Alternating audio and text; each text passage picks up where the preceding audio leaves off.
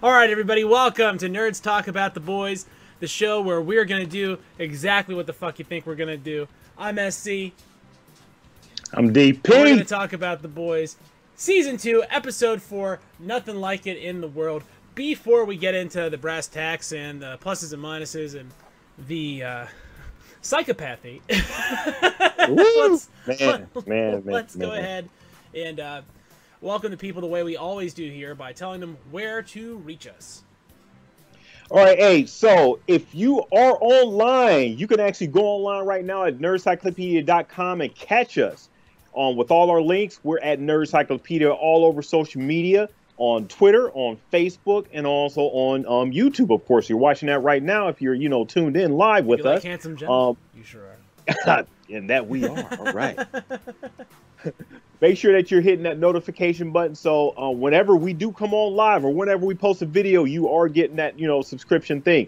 Make sure that also we have our audio podcast on Apple Podcasts, on Google Play, which will now be changed to Google Podcast, Spotify. Also, we're on iHeartRadio. We're basically everywhere that you listen to your favorite podcast. Tune in everywhere.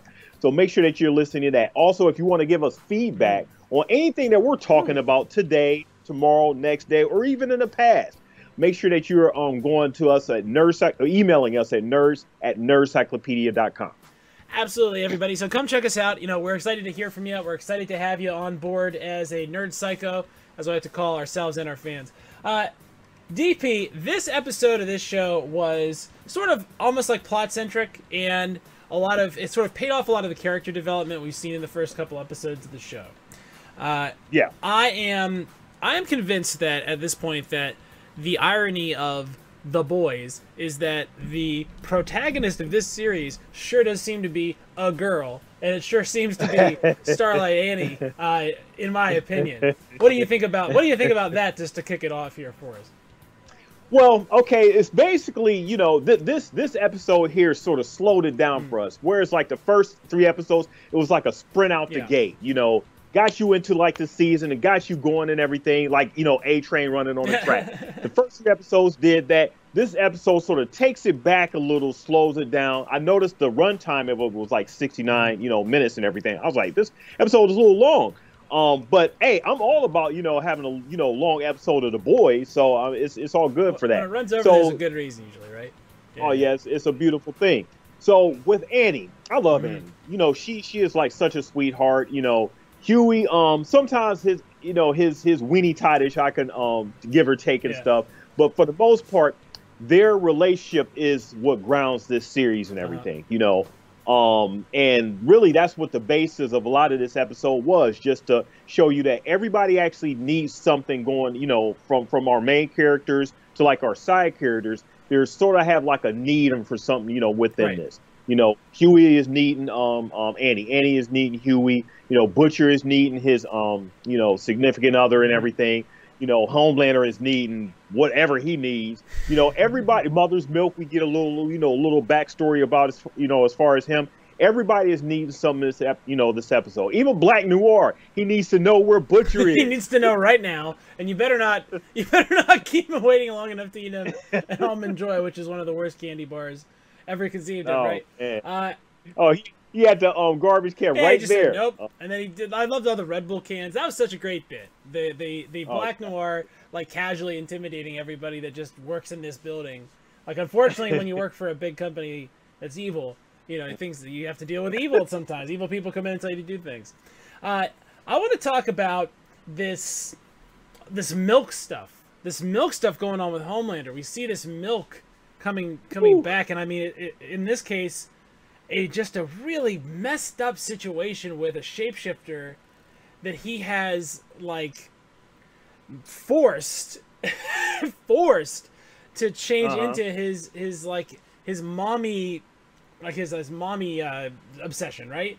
He has like a real sick fetish. I mean, it's crazy. It's weird because like this is a guy that needs nothing, right? Needs nothing. Who knows? I mean, he seems pretty indestructible. I mean, I guess, in the Dragon Ball Z sense, there's always a bigger fish, right? Like, I guess that's the case. But, how do you animate, how do you put urgency onto a character who is effectively impervious to all weaknesses. You know, it's this problem that I think sometimes you would run into in the Harry Potter books where, like, you know, if you trap a wizard in this universe in a room, they just get out, or they just can create whatever they need to survive. You know what I'm saying? What they've done is they've made it so that the stakes for Homelander are essentially just murdering every single human. And is he gonna not, like, snap, right? Is like the for him, it's like this balance of, is the adoration and the volume of adoration sufficient to prevent him from wanting to massacre us? And in that way, and this is a weird, you know, I'm open about my history nerdery on this show, but in a weird way, this is how the ancients, and specifically the Greeks and the Romans, would have viewed their deities. Because the reason that you pray to the patron deity of your city isn't because you fervently believe that. It's because you have a deal. You have a deal with that deity, and if you don't make with the nice, they're not going to make with the protection from, you know, perils. You name it. You name it. There was a god for it, right? That's kind of how the pantheon worked. Interesting stuff to see Homelander, you know, coming up against these sorts of challenges, and seeing him navigating them, and essentially, you know, doing so like almost like an amoral artificial intelligence. You know what I mean? Just kind of cutting right to the chase every single time. You know what I mean? So you have Homelander, who is the all-powerful Superman of this earth and everything. And granted, we don't know the full extent of his powers. We just assuming he is Superman. So, you know, he has the I'm assuming he has X-ray vision. We didn't even see, you know. He says they can't. He says he can see anything through anything but zinc. When they had when they had Translucent's body, and they were like, "Where are we gonna hide it?" He can just look and see it. Well, I guess let's just assume he's Superman in this. Okay, universe, I feel like that's a fair comp, right? That's yeah. So for a guy who has this much power and can pretty much obliterate everyone, you know, and maintain that sense of self-control, for him to go about, you know, trying to with his insecurities, he's going about things in sort of a human type of way, instead of actually just dominating and taking control, you know, with his powers and with his it's sort of childlike in his, you know, in his attributes and stuff. He's half like, you know, half man-child in that, you know, half like super powerful, you know, alien being and everything. But because he's been brought up in like a human type of atmosphere, you know, he's sort of, you know, put a cap on his own power, you know, his own super, you know, herohood and everything. So that's one of the things I'm thinking that is, you know, with Homelander that I find really interesting about him. He's raised by wolves, and so he's a wolf, and it shouldn't surprise us that he is, right? That's what happens when you raise wolves. You know what I mean? When you let wolves be in charge of rearing children, they end up like wolves, and that, of course, is another. He was raised by a wolf, you know, by wolves and everything, but is his heart essentially a wolf? You know, or is he just like a baby, you know, I don't know what you call a baby wolf or whatever, but yeah, a pup and everything. Is he willing to step over that line for total domination and everything? He keeps holding himself back to like a Stan Edgar, to like a Stormfront. You know, a lot of these situations he confronts, he lets these things that are really essentially beneath him, or not as powerful as him, stop him from, you know, doing some of the things that he actually wants to do. We see a situation with him and Annie in an elevator, you know, during this episode. The human lie detector test. Yeah. So he knows, in his heart of hearts, he knows Annie is still seeing, you know, Hugh, you know, but Annie just talks him out of it. Pretty much just talks him out of it. She knows in her heart how she feels about Huey, but in a moment she was able to lie to go past his, you know, own human lie detector. But essentially, Homelander could have just, you know, killed her right there, right? Yeah. You know, he already warned her, you know, beforehand. But yet again, we see him stop. It seems like there's this, like, what are the stakes for this guy? This is the confusing thing about Homelander, because, you know, the first 3 episodes that we talked about last week sort of made it seem like maybe this son of his was going to be the thing that could, you know, moor him to reality. Like, you could sort of pin him to, like, somebody's affection. But this episode, and like at the end here, we see him murdering Doppelganger, who is like in Homelander's visage, right? So he's basically a Homelander doppelganger, and he's comes on to Homelander sexually, and Homelander just snaps his neck, and he says, "I don't need anybody. I don't need anybody," and that is worrisome if you're thinking that you're going to control this deity by controlling his son. That is not good news for Vought if that's the game they think they're going to play with Homelander. It's not going to go great. And, you know, again, to use his language, you know, Zeus, who was the king of the gods, as we've discussed, not a great father, not a great dad. Deadbeat, will turn you into a tree as soon as you start asking him for money. You're a tree now. Enjoy going to the mall. Sycamore. Yeah, so and we sort of see Homelander in that, you know, that final scene and everything, and he's I would assume he's sort of thinking about his conversation with Stormfront, because Stormfront, you know, just puts him on, you know, blast and everything. You know, one scary thing that I've seen in this episode was the conversation him and Stormfront and Homelander had, was that that she made the comment about you don't need you're popular, so yeah, you don't need to have 50 million people. Yeah, we already have 50 million fans, you know, but I have 5 million soldiers, you know, which means that in her eyes, all you need is, you know, passionate, you know, soldier type, you know, individuals who will follow you to the ends of the earth. Fans will come and go. You know, fans are fickle and everything. You have, you know, so many of those. She was trying to demonstrate to Homelander, you get these base of fans, so you get this base of supporters, you know, that are with you, and you can, you know, translate them to, you know, to like, you know, fervent supporters, to where they can actually, you know, convert more folks, and then you get more folks until you actually reach a point where those people that you thought were fans, they'll actually become 50 million supporters, or, you know, fervent, you know, soldiers in her eyes and everything. And that's what she is trying to establish, or that's what she said she established already for herself.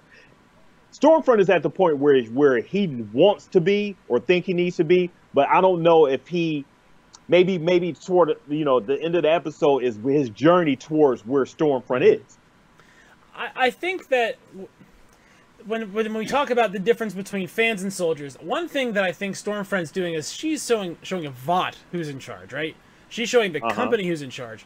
And what Homelander goes is he goes into Edgar's office and he says, well, I'll just quit, and then, you know, you'll have no fans and no one will love you and no one will buy your stuff. And what she says is, if you turn these people angry against Vought, they're going to be a lot more afraid of you.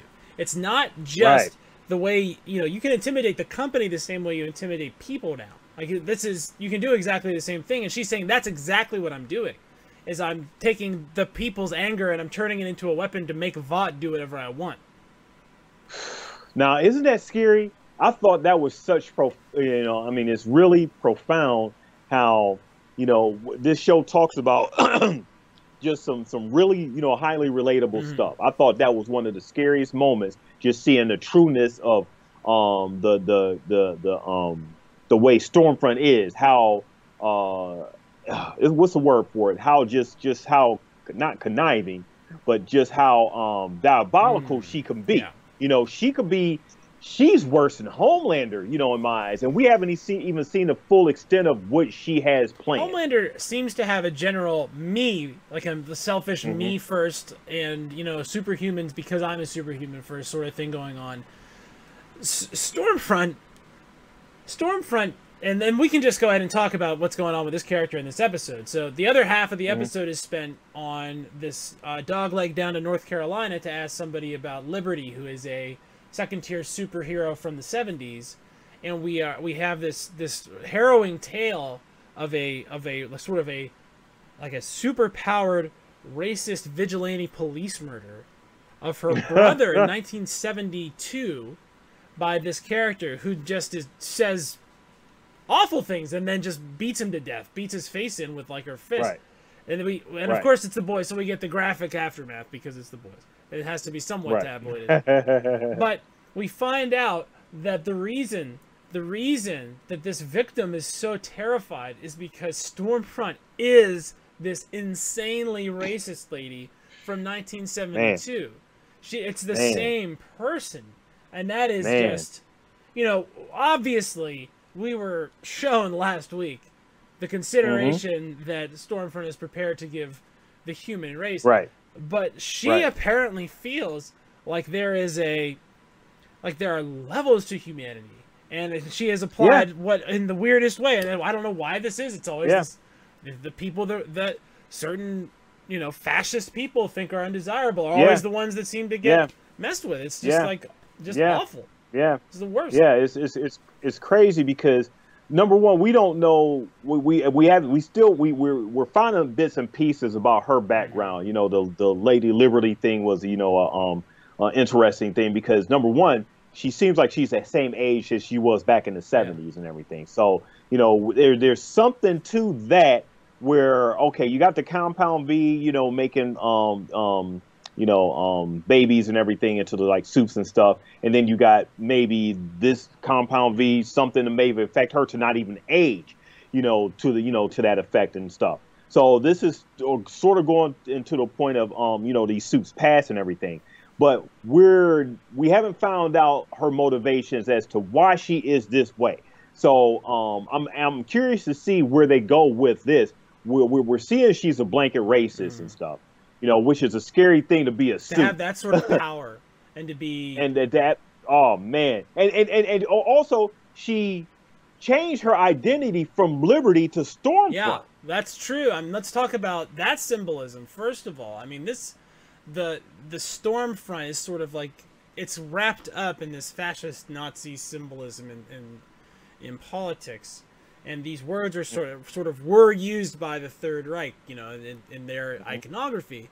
So it's just obviously a very obvious, you know, an obvious illusion, and there's no way that it could be an accident. And so I feel like ignoring it would be doing a disservice to the text.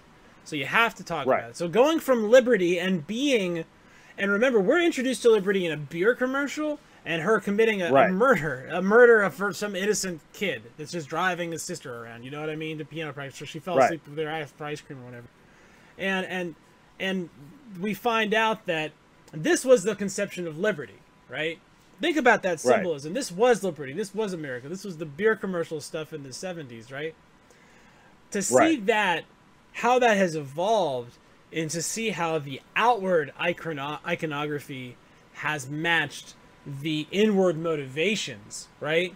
There is no longer some sort of veneer here that is necessary. And in that way, maybe Homelander is a necessary step to get to there. Right. Because until you can believe that somebody should be as powerful as Homelander or is as powerful as Homelander, you can't believe that they should exist, let alone that they should exist and should be in control. Well, we also see another thing that Homeland is doing. He's sort of doing like a purge, you know, in a way. So he is getting rid of the weak links. He doesn't want, we seen last week, he doesn't want any weak links coming into, or what he feels, you know, coming into the Seven and everything by, you know, him eliminating, you know, the Daredevil, you know, the guy and everything, you know, and he complains to Doppelganger, you know, Stillwell, the foe Stillwell, that all these weak links and weak chains, you know, weak links that are in the Seven are taking him down, or not, you know, are not where he's at and everything. So he's sort of purging by getting rid of A-Train, saying A-Train is out, which is, you know, a surprise to him and everything. And because of his heart situation and everything, you know, he feels that, you know, he's a weak link. And whoever else, you know, he starts to decide that, okay, this is just not going to do until he gets to a point where he has all powerful beings that are on his level, you know, for whatever he decides he wants to do with the Seven, you know, to go to that next level, to gain that superiority, because we already know that Homelander feels superior to everyone. You know, he should have been named like, you know, Superior or something like that. But Homelander is that. But yeah, he goes on at it. How about their trip to, you know, the MM's trip? Oh, the road trip down in North Carolina. Yeah, the road trip. So a couple things that I had to rewind and everything. So they had the billboard up saying, Don't abort something that to the baby. It effect could be a soup. it could be a soup. Soup. Still up there in the South. They didn't get the memo yet. I guess they Oh don't change yeah, billboards yeah, too yeah, often. It's yeah, not first of the month as across state. yeah. The South is the South and everything. And on the back of that farm, man, we see That was some Homelander with the sort of thing. Confederate flag. That Oh was some man, oh man. sort of thing. I gotta tell you, that was some very interesting. That's an interesting iconography because it says so much about who Homelander is, and I think that when you really think about the values that Homelander has, which apparently are, and Uh-huh. I'll list them here: strength and purity, and for some reason, Strength and purity, for some reason, and like we was talking about, he's purging as well. Purging. I mean, he is every inch a Confederate. I mean, every inch a Confederate, right? He wants his own personal power over everybody else. He wants to be in charge. I mean, he's selfishly holding on to his own power at the expense of the freedom of others. He exercises, the powers of life and death against people callously. He holds, if not in literal bondage, he holds his underlings to him in a real sort of emotional and terror bondage, all of them. So that image of him on the barn with the Confederate flag instead of the American flag-ish cape that he has now didn't look, I mean, honestly, didn't look insanely out of place. It almost seemed more correct to me not than at all. the real costume. Right. More apt than like the real costume, but it was a hell of a display, and also it really goes to show you how deep the Confederacy obviously is in the South and everything, and how they substituted that for Homelander's flag and everything. That is just crazy how much they in the universe in this show, how much they relate to Homelander like that. And just look at him as like, their hero, in a way. It's really disturbing. It's really disturbing to have, to find out that this person using the iconography of American independence essentially as a veneer to cover their criminal enterprise is unctuous enough to discover to realize sort of as you're watching it that maybe she would be playing for that team. Right. I mean, if you really think about it, because I'm, this is something that if anyone wants to sound out in the comments, feel free. But there's a sort of a through line of a fascistic sort of authoritarian iconography that runs from the Confederacy to the Third Reich to these Nazi scientists that are fictional, right?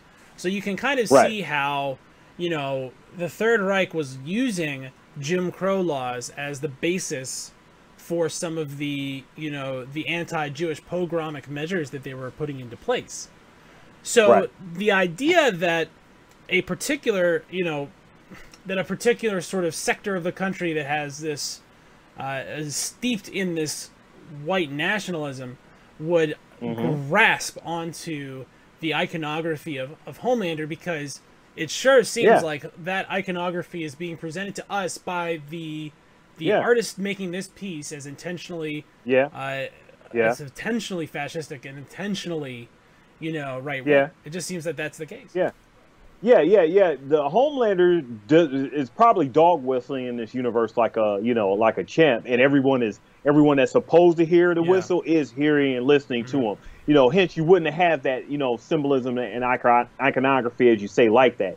So it's very, very, very interesting, how the people take to him. And on the other end of Stormfront, going at the corporation, she's part of the Seven, knowing that she's part of Vought, but she's still willing to challenge them, still willing to get people to question Vought and everything, and still being a part of the system and everything. I find that also real interesting as well. I have a feeling that part of her deal is going to be, if I present myself to the public as the antithesis of Vought, and Vought is who was poisoning these babies, then when I'm in charge, you can trust me because you know that Yes. I was so Yes. anti-Vought.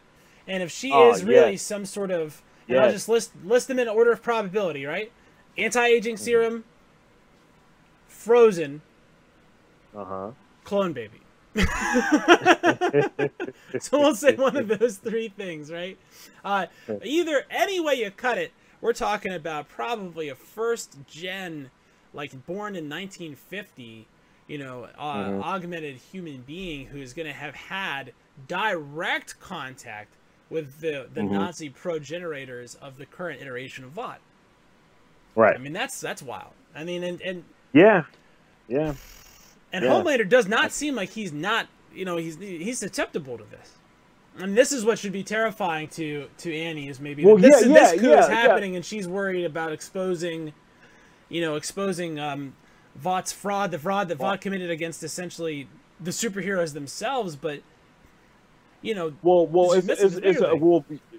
Annie makes a very good point when she goes on to her, when she meets Huey, in the park and everything. She said, okay, we revealed, the Compound V, so to the public and everything. How come they're not making a bigger outcry? Vought is still, doing what they're doing and everything. It doesn't seem like that much is going down. Huey tries to assure her that, these things take time and stuff. But what are we seeing nowadays with society and everything? We see misinformation. We see all this type of stuff. Whistleblowers going at each other. Things going on as far as corrupt officials, government and everything. And the public has really become desensitized to these things because everything is just going over and over and over again. They just want to go about their lives and just be as it is. In this universe, we're sort of seeing it the same way. Vought gets exposed, but yet Vought is still held as like, okay, yeah, they're still the big corporation. Hey, it is what it is. They basically said, look, we'll weather it. When the stock price goes down too low, we'll spend some of our cash reserves. We'll buy them back. We'll get a nice little dip. And hey, look, if we all sell our stuff now, buy it back, we can recoup a little bit of value. We're going to buy in lower. We're going to decrease our cost base. I mean, this is what they should do, first of all. I mean, not that I'm trying to give this evil corporation any business advice, because they definitely don't need that. They've got that stuff on lockdown. Right. I think that Vought itself is like this malevolence, right? Like, what is like their very building sticks into Manhattan like a needle in an eye. It's just plopped in there, right? Like the Avengers Tower always felt like it was coming like up. You know what I mean? Like up out of the city. Right. This building with the 7 looks like a sword plunged into the heart of Manhattan. Yeah, good pickup. This is just dominance, Vought is not here to help people. Vought is here to shove the government aside and to privatize the services of the government, namely security. Yes. Whatever else they can get their hands on, law enforcement. They won't need prisons for reasons that are becoming obvious from watching them work. Not going to be a problem there, apparently. It's terrifying to think of.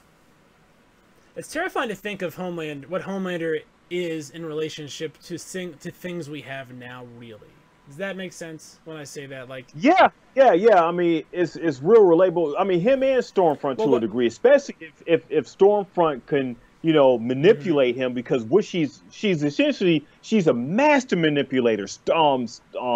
Homelander thought he was a great manipulator, but he's doing things through like dominance and control and everything because he has the power to do so. Stormfront is doing it with her mind, and right now she says so far she has 5 million soldiers and stuff. How many more can she convert with her position of, okay, you could trust me, you could believe me. I'm the one that's against, the court. I'm the one that's going to get the man and everything. Yeah. This whole, it comes back to the 2 Corinthians, the clang gong and the empty symbol, right? And that's symbol like symbol, but makes sense here too. Let's talk just for a second about Mother's Milk too, because I want to talk to speak to this, because there's a couple of different scenes where, we find out that he's sort of going through an OCD situation. He has this little dollhouse that he has as a microcosm of his life where he tries to maintain order here because his life is chaos. And he opens up to Annie, which at first I didn't know if he wasn't trying, like just saying some stuff just to ingratiate himself, because I can never tell at first. I'm just bad about that. But when we hear the second story about what happened to his father, you sort of know, this is a man who he's telling us this story about his father, and he casts his father as a man whose will could not be broken before his body. Right. Like that. Right. And he fought this, again, giant company that we see now as being monolithic. And we find out about his stubbornness and, like, I'm going to get my 31 free scoops. I'm going to get my 31 flavors. I don't care how embarrassing it is. And I like to see Mother's Milk opening up to Annie, because we all know Annie ain't gonna betray him. That's fine. That's pretty safe. Yeah. She's a pretty safe character to open up to. I mean, when you talk about two characters sitting at the table talking, or just talking about scenes where that happens, them two who you would never expect to just sit down and actually talk was a great thing to see. With an episode. Yeah. I heard some people complaining on Twitter, okay, well, this episode was slow, not enough action and everything. Sometimes you just want to sit down and watch two people talk and actually exchange some meaningful dialogue. That's what we got here with Annie and also Mother's Milk. Sometimes you want to know why the butt farts and whose butt it is. I do enjoy. I enjoyed the pairing. I enjoyed that Annie has this. I like seeing that Annie has a genuine desire to help, despite the fact that it could endanger herself. And we saw that in that traffic accident. Like I said, I'm starting to feel more and more like the person I want to root for the most in this show is Starlight. I mean, honestly, like I feel like I would prefer her to win than any character. Yes, because she has really the most pure heart out of anybody, and they did great character development with her in the beginning. From her going against her mom and everything. And also with her her situation with the Deep in the very beginning with that sexual assault and stuff.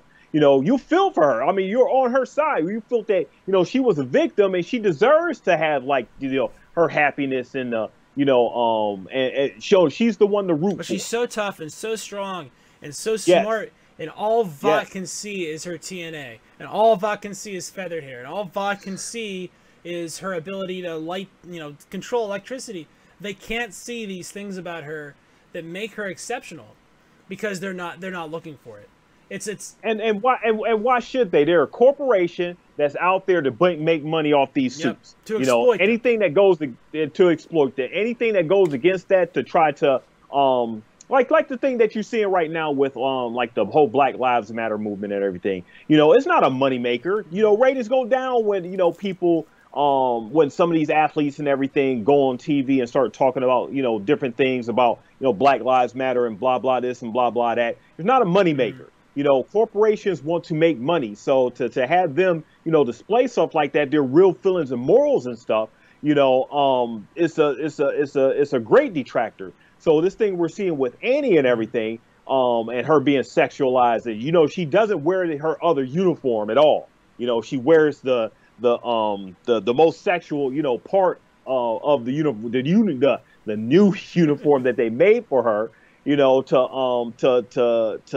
keep her out there, to keep her blasted out there and everything. We talked last week about how one of the things that Holly really struck her was that scene where Annie is taking off her Starlight regalia, and I think it's legit that she wears this uniform because this is a mask. She's wearing a disguise to disguise her true super identity, which is that herself. And just her. That's all that is. It's really just Annie. Right. The thing she does as a super on that trip is she flickers the lights. Like she dims the lights to get the mood right. That's it.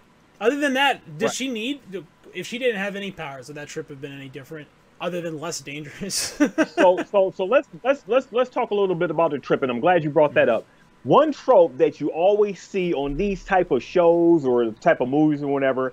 If an accident happens and a superpower is near in the vicinity and everything, so Annie and them are undercover. She has an opportunity to go try to save or try to help the situation when the truck hit the car. Her first instinct as a superhero was to go to try to help them and use her powers in a way and everything. But Mother's Milk and Huey say no. They're here. They're undercover. They're here. They're not to try. They will don't want to intervene. For fear of bringing too much attention. Annie is like, no. So that's sort of like knocking against her own purity and her own uprighteous way and everything, which is really a great subversion of a trope of a superhero just jumping into the situation and everything being The handled. Uncle Ben. We The see, Uncle Ben trope. yeah. So we see Andy actually stepping back, listening to Mother's Milk and Huey, and going back and not helping. So how hard would it? How great of a scene was that? In my eyes, to sort of subvert the trope in that.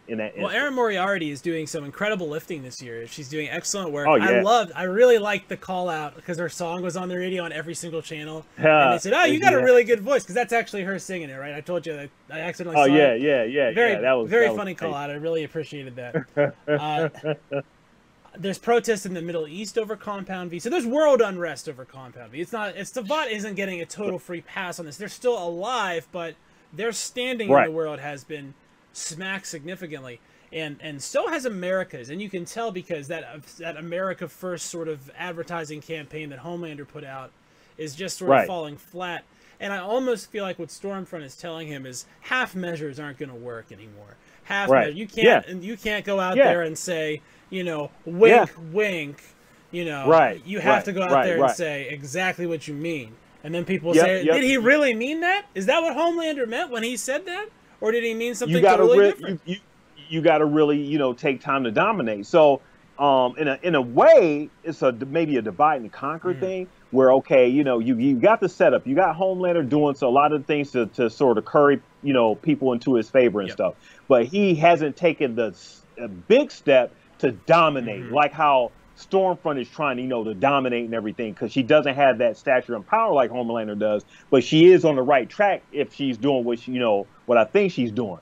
So you got the divide and conquer. So at this point, you're dividing people, you're getting people with bunches of different opinions. Then at some point, if Homelander is deciding to, which maybe was happening at the end of the episode, where he's saying, I don't need anybody, I could do this for myself. Maybe he's ready to conquer. Well, let's talk about what that could look like then.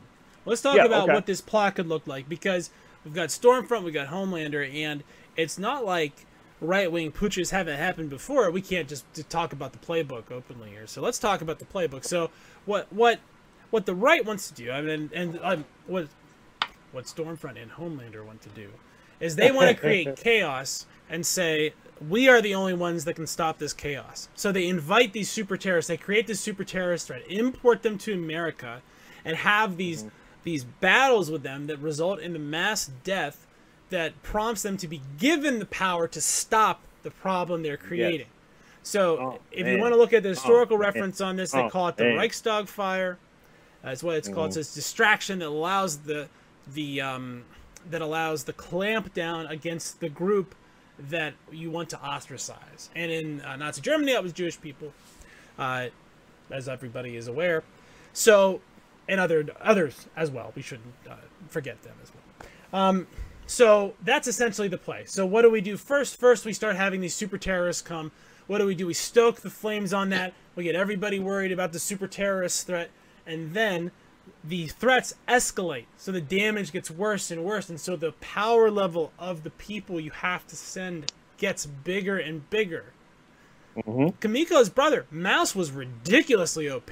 He never should have lost. I mean, he shouldn't have lost that fight. He didn't have the will to win, and that's really what it comes down to. Because skill-wise and power-wise, I think he would have won. Yeah, he was there, but he didn't have the will to. That definitely is a weakness and detraction for what happened with him. So as long as they're not as powerful as Homelander, it doesn't really matter, right? Because just like every bad, if I was writing a bad, because I could only write bad ones, right? If I was writing a bad Justice League, Superman would just come in at the end and be like, and that would be the end of the story. So that's the ultimate end here. But if you can cause enough chaos, and you can convince enough people that you can solve the chaos, then you can ride the whirlwind, right? And that's how you can get into power. It worked in Italy in the 20s. It worked in Germany in the 30s. It's basically the playbook. Will it work in the future in a home country? I don't know. Yes, we should worry about those tactics in the future. And not in the future. Not now. In the future. Not now. No, they're not. We're not talking about. I told you specifically. I was talking about the Reichstag flyer. Reichstag. We're keeping it. We're keeping it literary, but not getting literal. All right. And that's the important thing. All right. So everybody can have fun. That's what we want to have fun today. But it was a fun to me. This episode, it was a fun road trip episode. You know, great way to actually split the characters. You know, we got we didn't talk you know, about Butcher. So we talk Butcher and we Becca. we always talk about Homelander like he's like the main character in this. You He's know, the this most show. interesting character because he's the most. I feel like he's the most unique character because he's a trope inversion. He's Red Sun Superman. You know what I mean? Oh, you know what I'm talking about? Yeah. So I feel when I talk about like where I think they're going with it, I feel a lot like he's gonna try to do the Red Sun Superman stuff. If you don't know what we're talking about, it's called Red Sun Nerds Talk About the Boys. We're not normal people. We use shorthand and we don't care. That's how it works on this show. All right, so but good old Billy Butcher goes and is given the basically location of this walled up Vought compound, and goes in and basically says, Becca, look, let's get out of here. And she says, oh, well, me and Ryan and you can run far. And he goes, yes, we can run far. Me and you. And the boy. The boy. Get the boy. Yeah, he's in a situation where, you know, all he's thinking about is Becca. That's all he's thinking about, which is rightfully so and stuff. But we know how selfish Billy is. To really have him think about, and Becca pointed out, you know, to Billy that him actually being involved with the kids, he didn't really want to have kids and everything, is a detractor for him. Yeah. You know. And when she fronts him on that, you know, he's sort of like, oh no, it doesn't. It's not really all like that and everything. But you know, come back later in the episode when it's time for them three to go, you know, she actually realizes that no, this is not going to work, Billy, because all you're going to try to do is get rid of my son, and that's not going to work for me. I won't even notice it. But you're not going to take it. Well, and the biggest thing for her is, how is it going to be if she does leave him and he grows up to be just like Homelander? She'd be leaving him to the only person that could really abuse him. I mean, you know, when you really think about it, you could activate his powers, but at a certain point, the problem solves itself, as we've seen. There's a very Gohan sort of situation going on. I watched a lot of Dragon Ball Z when I was in high school. If Billy was smart, well, if Billy was more in emotional, you know, control and everything, he would realize that he has a very powerful weapon, you know, with the boy that he can actually, you know, probably help manipulate with, you know, Becca too and stuff. But he's selfish. You know, he just wants Becca for himself now, and Becca knows that now that this child is here, now that Ryan exists, you cannot put Ryan back in the bottle, so to speak. You can't ungenie him. You know what I mean? He's here. And he's gonna be here. And if he's impervious to harm, nothing's gonna stop that from being the case unless they actually kill him, which is they wouldn't even do morally. Plus, he's extremely valuable. And so she has to stay because they would be able to raise him however they wanted. While she's alive, right, he can be controlled by her or by anybody else, because you could say, look, if you don't do what I say, Martha's gonna get it. It's a tactic that worked in a certain Zack Snyder movie, right? I mean, it worked. This is in DC, and this is in the last 5 years. So I feel like that's on the table as something that's a trope.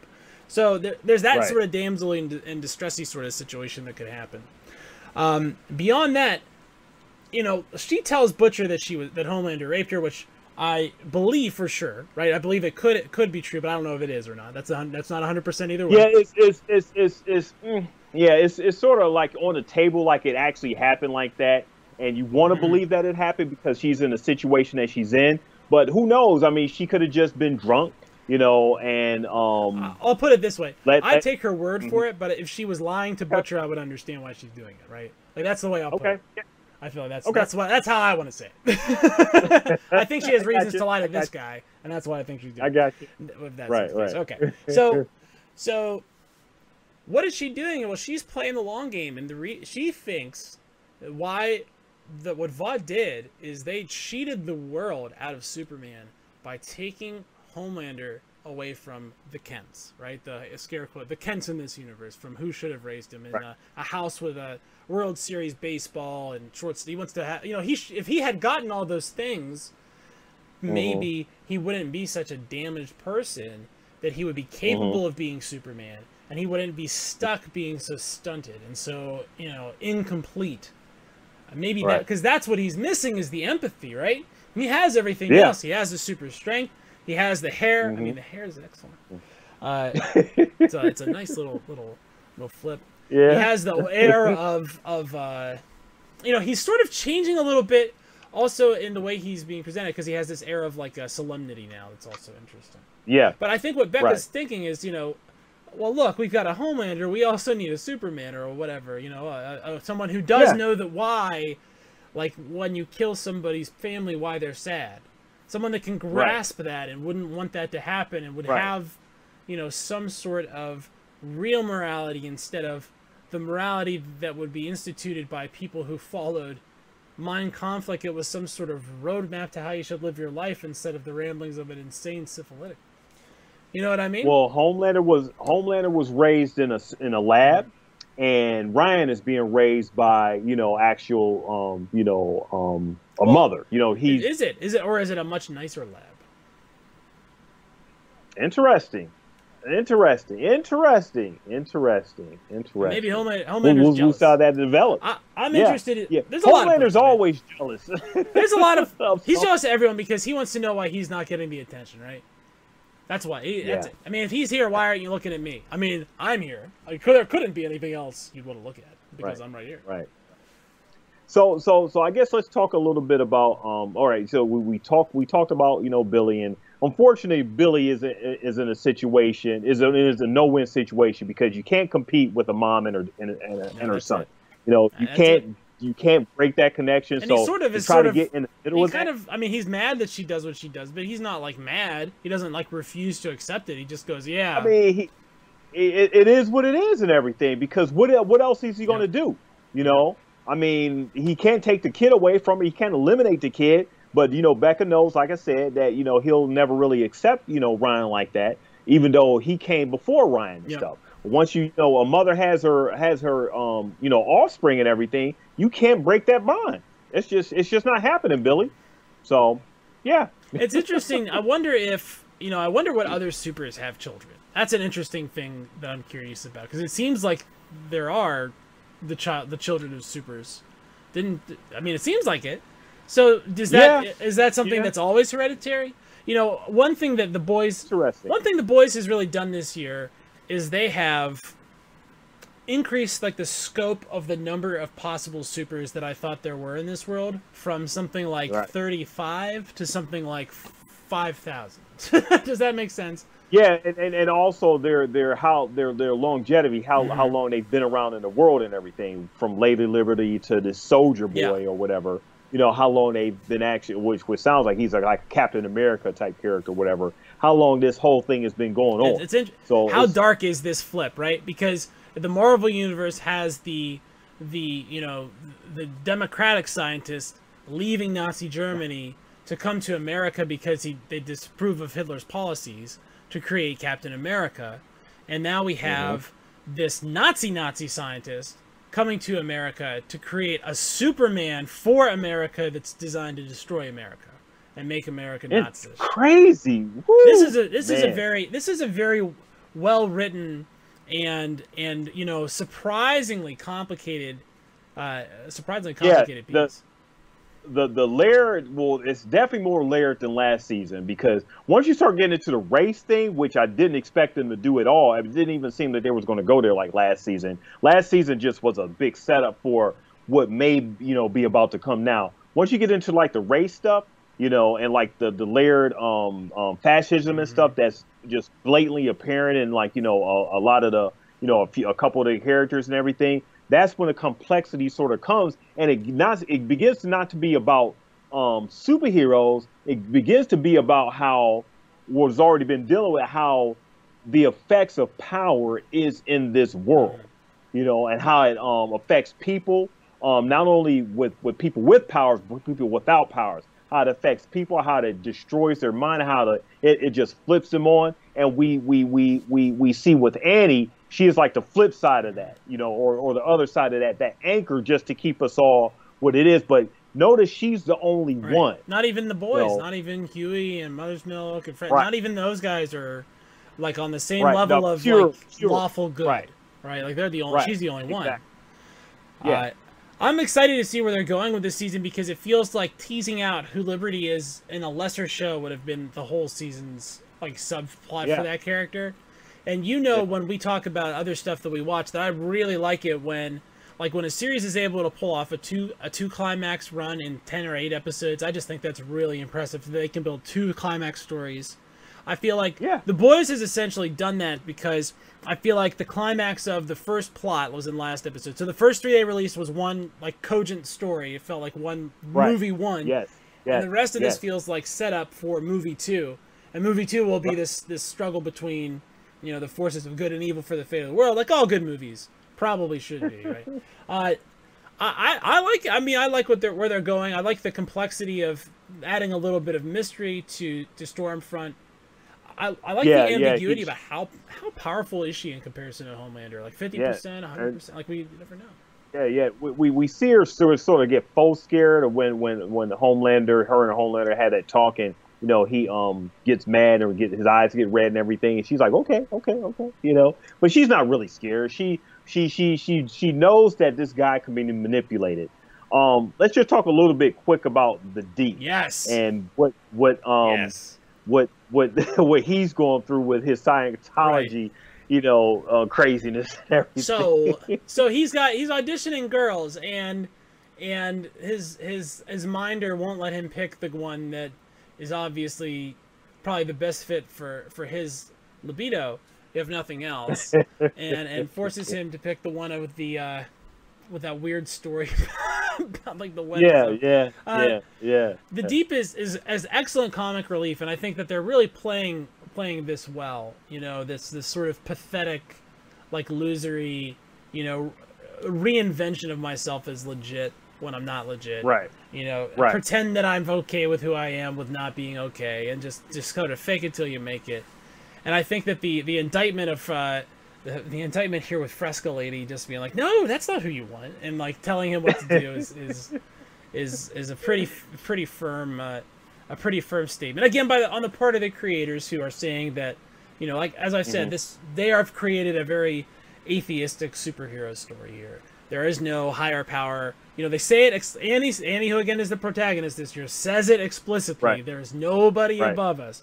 So all of this, you have to sort of keep that frame of view in mind when you watch these things, is that they are always sort of making that point. Right. And it's chaos going on everywhere. So you're only gonna have so many people. You have this percentage of goodness.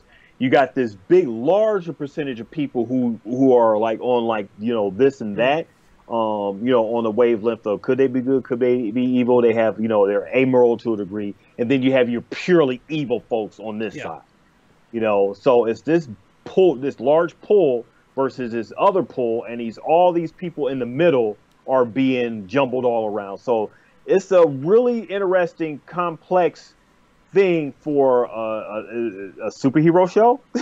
I've never seen anything like this. That farts, right? For a butt that farts. For a car crash that you can't look away from. Even this had, you know, I don't want to look away. But it's making some very timely points in ways that are that are not the easiest way to do them, and that of course is not at all. And it's amazing too, because in the moment that we're in right now, you know, these episodes were made maybe like a year ago, you know, before you know, a lot of crazy stuff has been happening. So props to the writers for just being very in tune and aware of, like, you know, how the universe is, and you know, putting a lot of elements into the show. It's a really fun show to watch. And I'm excited to see how, you know, this next episode is going to be. You know, props to Amazon too for always premiering it before, you know, at least like around 10 o'clock on Thursday night, so I can get my fix, you know, for these Friday podcasts. Yeah. Get it in early. It's nice to get it kind of out of the way. I'm stoked. So before we go, you know, I want to ask, you know, apart from The Boys, because we get myopic a little bit here. So we have other shows that we do. We're Nerdcyclopedia. We're a duo, as you can see our name below. I want to pitch a little bit here. I want to talk about Bounty Hunter BS, which is our podcast about The Mandalorian, which Woo! which we're excited to announce officially here will be coming back for season 2. Hopefully the guys will come back and we'll have the full complement on board. I'm thinking that we will. We're real excited to talk about Mandalorian season 2. All the stuff that's been coming out about it, you know, it looks really excellent. It sounds like they sort of perfected the methods they were using in season 1 to create real immersive areas. And if you haven't checked that out, check that out. You know, Star Wars is always sort of the cutting edge of production stuff. And I was watching episode 3. I was telling Sam this like on Wednesday. I was watching episode 3 this week, and there's this some really, really bad Hayden Christensen acting. But you can tell that they spent a lot of money on how everything looked, so it looked really awesome. Episode 3 is good as a silent movie. Is my new thing. We're like in German with subtitles with different script. Perfect. Yeah. I mean, elements of Star Wars. Yeah, can't wait for Mandalorian to come back out October. When it's coming out. So definitely catch us. And also catch up on some of the other podcasts we did. We did a really great Watchmen. Oh yeah. Talk about strong female leads, right? We've been exactly. Really enjoying that sort of stuff. We did our whole series on Watchmen, and if you weren't a fan then, or you haven't checked it out, seriously go check it out. We did like a whole hour on every single chapter of the graphic novel, and then we did a bunch of shows on the actual series. Really proud of that work for sure. That is an excellent series. So I highly recommend checking that out. Definitely watch the videos, listen to the shows. Yep, and go back and if you're watching Mandalorian over again, we just mentioned that we're going to do season 2. We did a whole season 1 of Mandalorian, so make sure that you check out our Bounty Hunter BS podcast. We also did Westworld as well. So go to nerdcyclopedia.com. That's where all our info is. That's where all our podcasts and, stuff that we do on nerd culture. Make sure that you are following us all over social media at Nerdcyclopedia. And if you like what you're hearing right now, maybe leave us some feedback. We appreciate the feedback. Nerds@nerdcyclopedia.com. We absolutely appreciate the reviews we've gotten so far. Thanks so much for the nice comments. We appreciate you guys stopping by. If you leave a comment, I'll tell you this. We're a homebrew store. We're a mom and pop operation. I'm mom. He's pop. But we're a mom and pop operation. If you think we said something you disagree with, you put something in the comments below this. I mean, there's like 100% chance I'm going to see it. So if you want to say something mean to me, this is your chance. And if you know me and you want to say something mean to me, I'm not going to know who it is. You just make up a name. #Hitch. Hate Hitch. That's how it's going to be, right? All right. Well, as we all know, that we're going to wrap it up here. I think an hour on this one's good. Good show. Okay. I think we had a pretty good time talking about it. Solid episode. Gotten everything we wanted. Can't wait till next So week. we're all feeling pretty happy about all that. And signing off here, I'm SC Hitch, and this is my buddy. I'm DP Brown. And we hope to see you next week for Nerds Talk About the Boys, where we do what you think we're fucking doing. See you later. Nerds Talk About the Boys is a production of Nerdcyclopedia Transcontinental Podcast. Nerdcyclopedia.